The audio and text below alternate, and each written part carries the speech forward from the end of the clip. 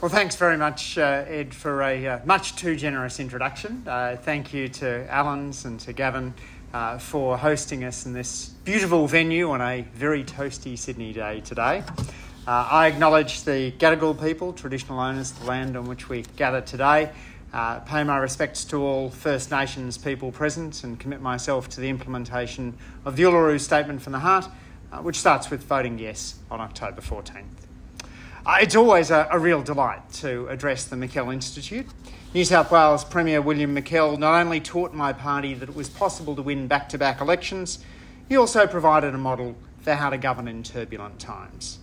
Mikkell became Premier in 1941, the year of Pearl Harbor, and governed until 1947, through the end of the war and into the peace. Like Curtin and Chifley, Mikkell saw an opportunity to rebuild a nation that was stronger after the war than before.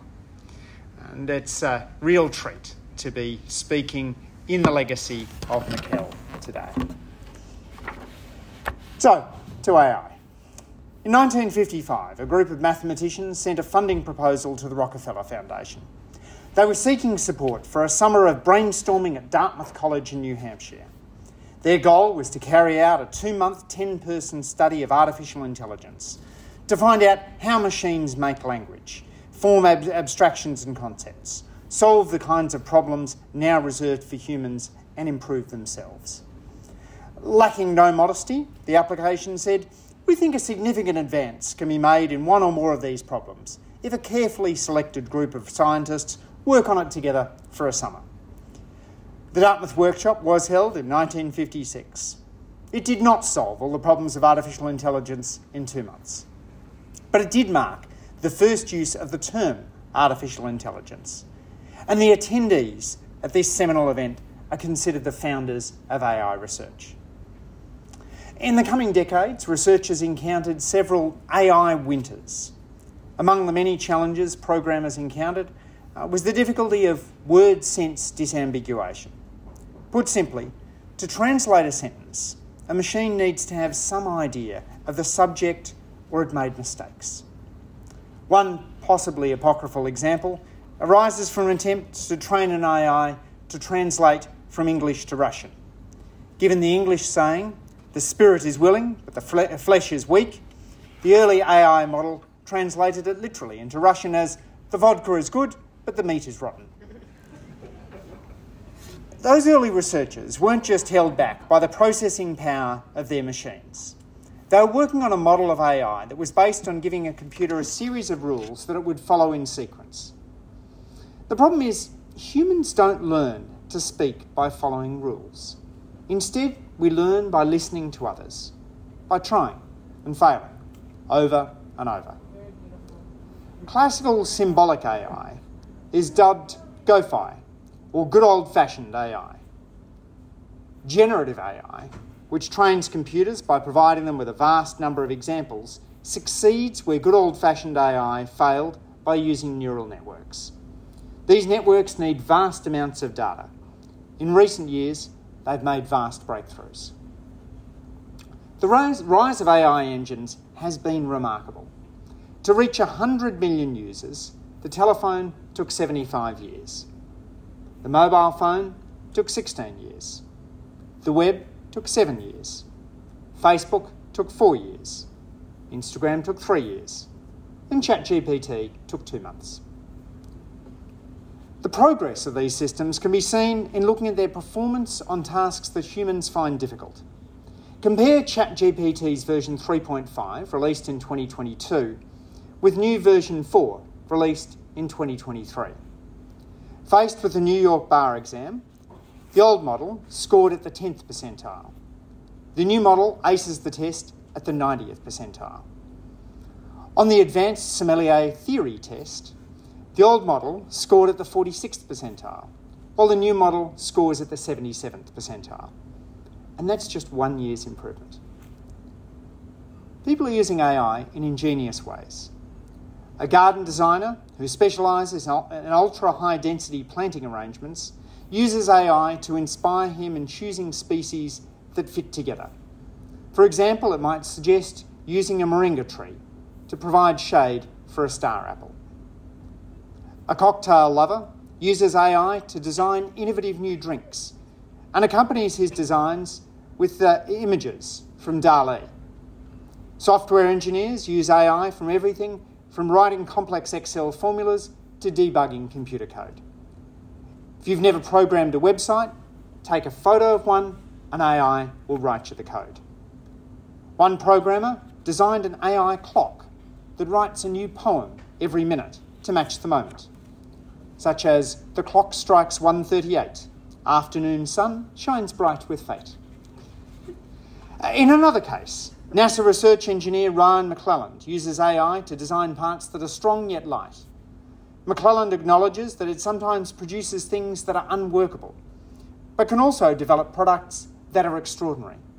It's like collaborating with an alien, he says. In the artistic community, Jason Allen won the Emerging Digital Artist Award at the Colorado State Fair annual art competition earlier this month for his beautiful artwork, Theatre d'Opera Spatiale, made using Midjourney.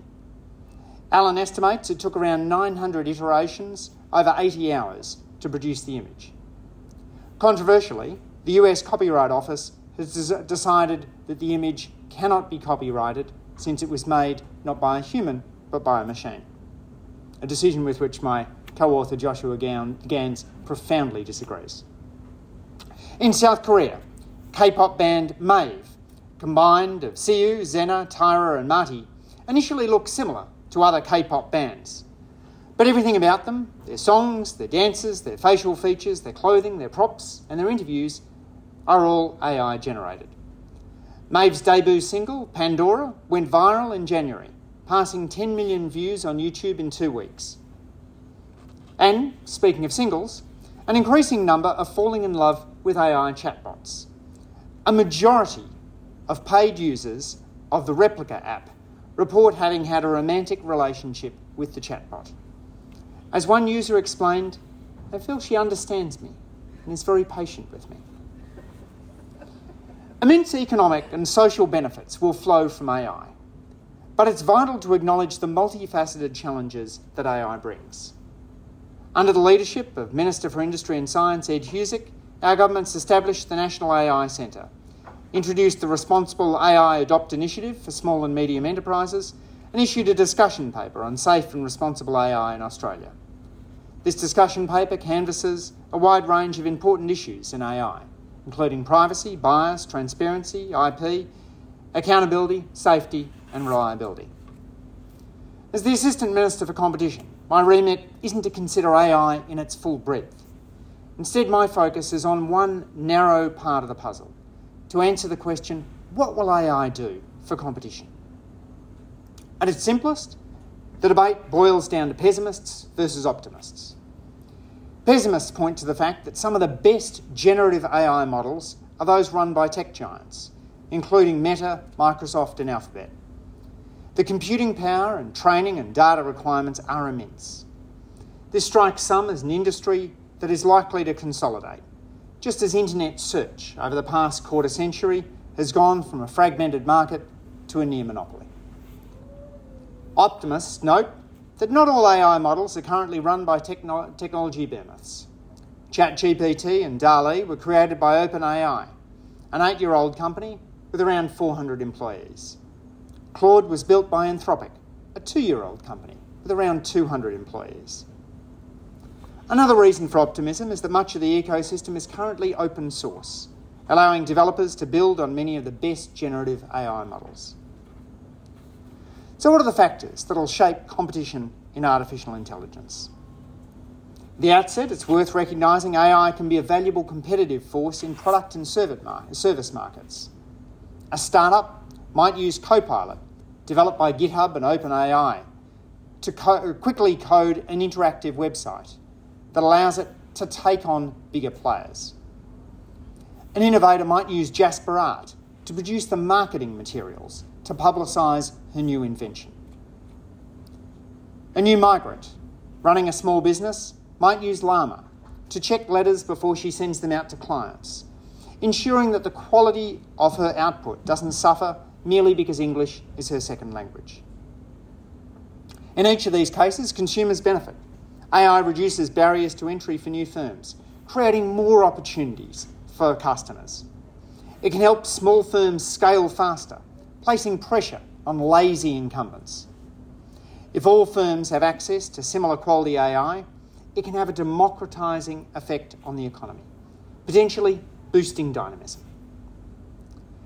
Yet while those upside benefits have been widely acknowledged, there's been less attention on the ways that AI might pose competitive challenges. So today, my focus will be on those looming risks. And in my view, there's 5 to watch for. 1, costly chips. Currently, only a handful of companies have the cloud and computing resources necessary to build and train AI systems. This means any rival AI startup must pay to license server infrastructure from those firms. Computing power, including the development of AI systems, also relies on access to currently costly and scarce semiconductor chips. Over the past decade, chipmaker NVIDIA has built a huge lead over other companies in the manufacture of AI chips, particularly those used for generative AI. NVIDIA's market share now exceeds 70%. NVIDIA's direct engagement with AI companies led it to create a technology called CUDA, which helps program its chips. This effect, according to one article, is to build a competitive moat around AI chips. Further upstream, the creation of chips requires lithography machines. Dutch company ASML has over 60% of the lithography market. ASML has developed unique capabilities. ASML produces a machine known as an extreme ultraviolet lithography tool, which costs over $100 million per machine and is used to make some of the most sophisticated chips in the world. ASML has 100% of the extreme ultraviolet lithography market. As Chris Miller points out in his book Chip War, we can contrast those market share figures with oil cartel OPEC, which dominates the market with a 40% share. Those investments don't stop once the technology is developed. The systems continue to require significant amounts of computing power. After the public launch of ChatGPT in December 2022, OpenAI CEO Sam Altman estimated that it cost probably single-digit cents per chat. With around 1 billion visits a month, this puts the monthly operating cost of ChatGPT at between 10 and 100 million US dollars. Challenge 2, private data. The best AI models are those that are trained on the highest quality and greatest volume of data. Therefore, access to training data is essential in developing competitive, viable models and associated products and services. For example, the latest AI models from Google and Meta are trained on about 1 trillion words. How many is that? Well, one way to think about it is it's 250 times as many words as in the English version of Wikipedia. Another way to think about it is that if you're reading continuously at a normal pace, then to read 1 trillion words would take about 7,000 years. Further, generative AI systems are current to a certain point in time. For all its strength, the major weakness of ChatGPT-4 is it's based on data up to 2021, which raises the question, how intelligent can a machine be if it thinks that Boris Johnson, Jair Bolsonaro and Scott Morrison are still in office? Given a choice between an AI engine that is up to date and one that's out of date, users are likely to flock to the one that knows that Russia has invaded Ukraine and the COVID lockdowns have ended. If the cost of updating and fine-tuning the model is high, then that'll entrench the data advantage of the dominant firm. Another factor that might drive market concentration is the way that platforms that hold huge troves of data are responding. Technology futurist Stuart Brand once said, "Information wants to be free." But the people who run the major archives don't seem to agree with Stuart Brand. In recent times, Reddit has announced usage-based charges to fend off firms training large language models on its public posts. This charge has increased over time as the data becomes more valuable. Likewise, the platform formerly known as Twitter recently ended its relationship with OpenAI, after Elon Musk reportedly didn't feel that OpenAI was paying enough for the data. Musk has since announced plans to build his own AI business using the data. I don't know which Musk business that would make it. And likewise, a major issue in the Hollywood writers' strike is the concern among Hollywood writers that their content is being used to train large language models. It's possible that this is resolved by a decision that no AI models be able to train on past Hollywood scripts. But it's also conceivable that there's a resolution reached between the writers and the studios that provides access to their data only to a privileged few AI engines. Data access could potentially push the AI market towards a less competitive outcome. 3, network effects. One of the factors that push digital markets towards consolidation are network effects. If the top ride-hailing service has twice as many cars as its rival, more users will use it in order to enjoy shorter waiting times. If the top online marketplace has more buyers and sellers, people will tend to flock to it to get the best deal. If you're picking a social media platform, you're going to choose the one that your friends use. Though AI engines don't currently involve much direct interaction between users, the technology still benefits from network effects. This is because systems learn from their users. By observing which responses meet user demands, generative AI systems are able to steadily improve the relevance and accuracy of outputs. In this sense, network effects operate more like they do for internet search than for matching platforms. We've long known that Google search learns from its users. In July 2023, a change in the company's privacy policy made clear that Google's AI engine, Bard, would operate in the same way, collecting information that's publicly available online or from other public sources to help train Google's AI models, as the user agreement said. I'm sure all of you read them before you clicked accept.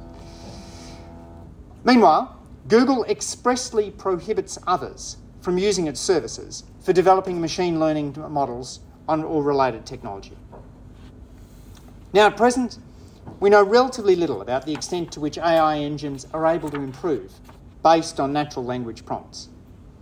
But it seems safe to assume that the best AI engines are working hard on maximising the benefits they get from us, their users. This means network effects could fuel market power, entrenching the position of the strongest platforms. If AI engines are natural monopolies, then competition regulators ought to worry. Similar principles apply to applications of deep learning. Considering the impact of AI on innovation, a trio of economists warns that in each application sector, there is the possibility of firms that are able to establish an advantage at an early stage, and in so doing, position themselves to be able to generate more data about their technology, about consumer behaviour, about their organisational processes, and will be able to erect a deep learning-driven barrier that will ensure market dominance over at least the medium term. 4th challenge, immobile talent. Across the modern economy, few skills are more sought after than people who design AI systems. This includes not only those who code generative AI engines, but also the people who keep them updated or build the programs that run off those engines. Training a programmer who can operate at that level isn't something that can be done in a few weekends. It requires high-level training over many years. Given the explosion in demand for those computer scientists, it's likely that this will remain a bottleneck. That might matter less if the relevant workers were able to move freely across firms. But research in the United States and Australia has identified that approximately 1 in 5 workers are presently bound by a non-compete clause, which constrains their ability to move to another employer.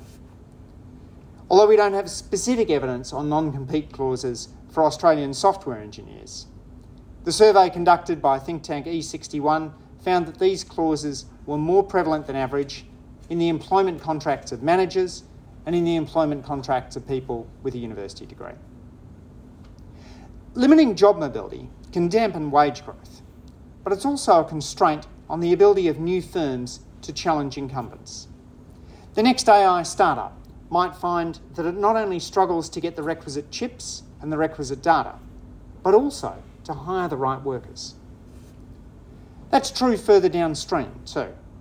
According to economic research firm Mandala, the Australian companies investing most in AI and jobs and talent tend to be the largest players in their respective markets.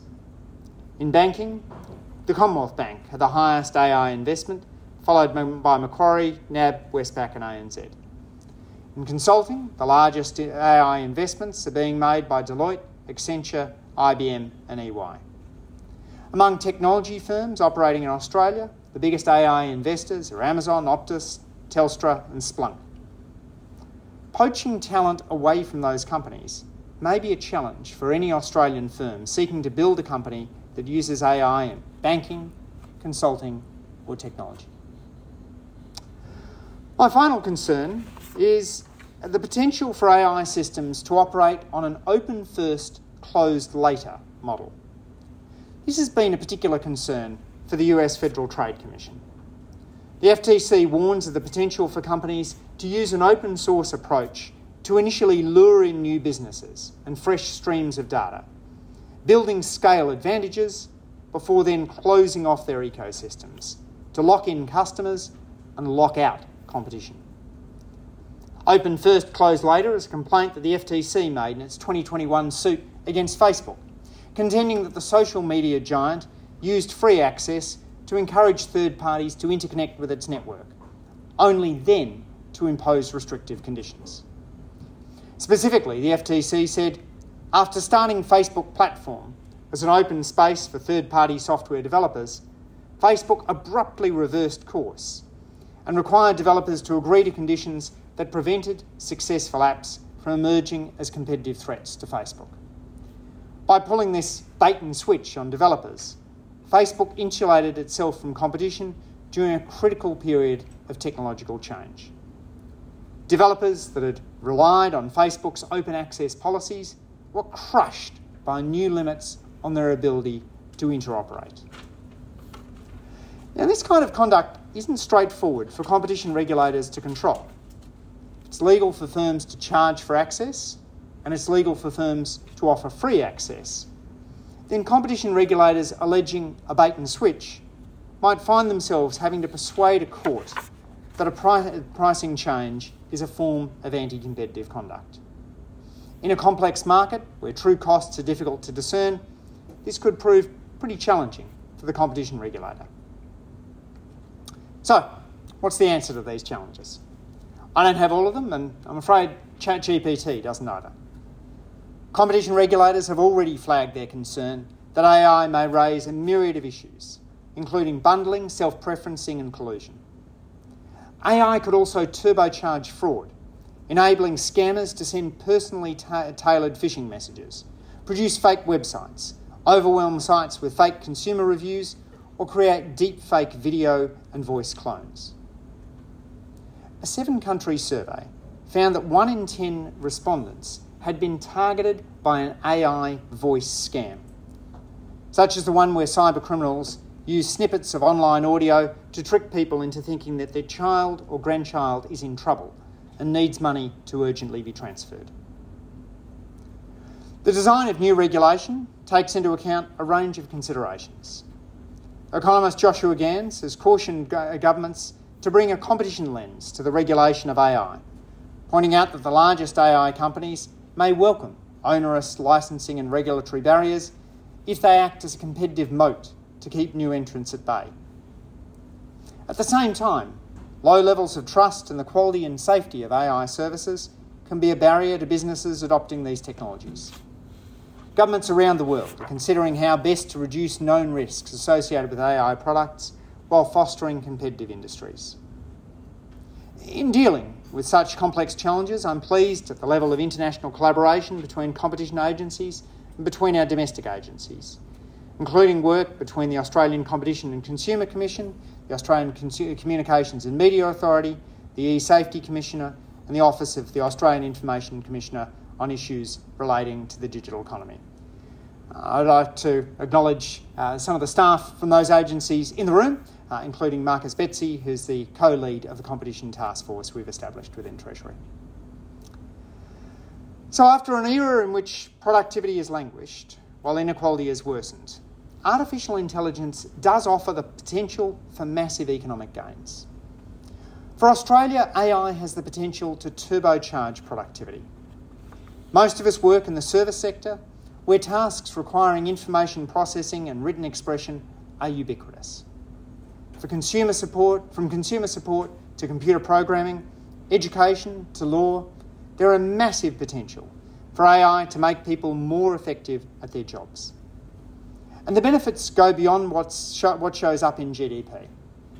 AI can make the ideal Spotify playlist for your birthday, detect cancer earlier, devise a training program for your new sport, or play devil's advocate when you're developing a new argument. AI might also be an equalising force. For a struggling student, an AI tutor might provide questions at just the right level, allowing a student to stay engaged with learning where they might otherwise have dropped out. For a migrant with imperfect English, AI allows them to communicate at a fluency that would otherwise be impossible. In healthcare, AI can help nurses and doctors do a better job in areas underserved by medical specialists, such as regional towns. In business, AI can help startups take on incumbents in a range of product and service markets. But it's not all upside. Many digital markets started off as fiercely competitive ecosystems, only to then consolidate over time. We should beware of incumbents asserting their right to train AI models on their own user data while denying data access to competitors. In this speech, I've identified 5 big challenges AI poses for competition: costly chips, private data, network effects, immobile talent, and an open first, closed later model.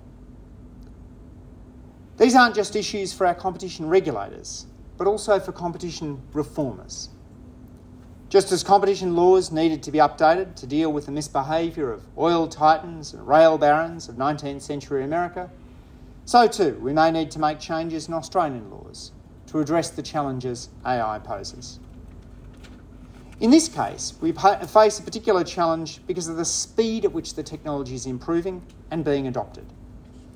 Like the steam engine and electricity, AI is what we economists call a general purpose technology, meaning can be adopted in many ways. Past general purpose technologies took some time to affect our lives. In the case of electricity, for example, it took decades before industrialists rearranged factories to take advantage of electrification. But AI is a different kind of general purpose technology. Because it uses normal language, AI comes purpose-built for people to use it in all kinds of different contexts. After I'd played with AI for a few hours, it seemed natural to use it to choose a scenic stop-off during our recent family holiday. When my parliamentary colleague Julian Hill organised a dinner to discuss AI, I happily replied with an AI-generated limerick. AI's ease of use is significantly increasing take-up, and that in turn places pressure on governments in terms of how we think about AI in different contexts, from children doing homework to doctors keeping patient notes. If AI is effectively a new factor of production, then we need to think about the extent to which it's amenable to competition. In other industries, competition has arisen because key staff left to create a competing company, or because it made sense for another firm to operate in a different product area, or because customers desired a variant on the initial product. But if AI is learning from itself, if it's global, if it's general, then those features might not arise.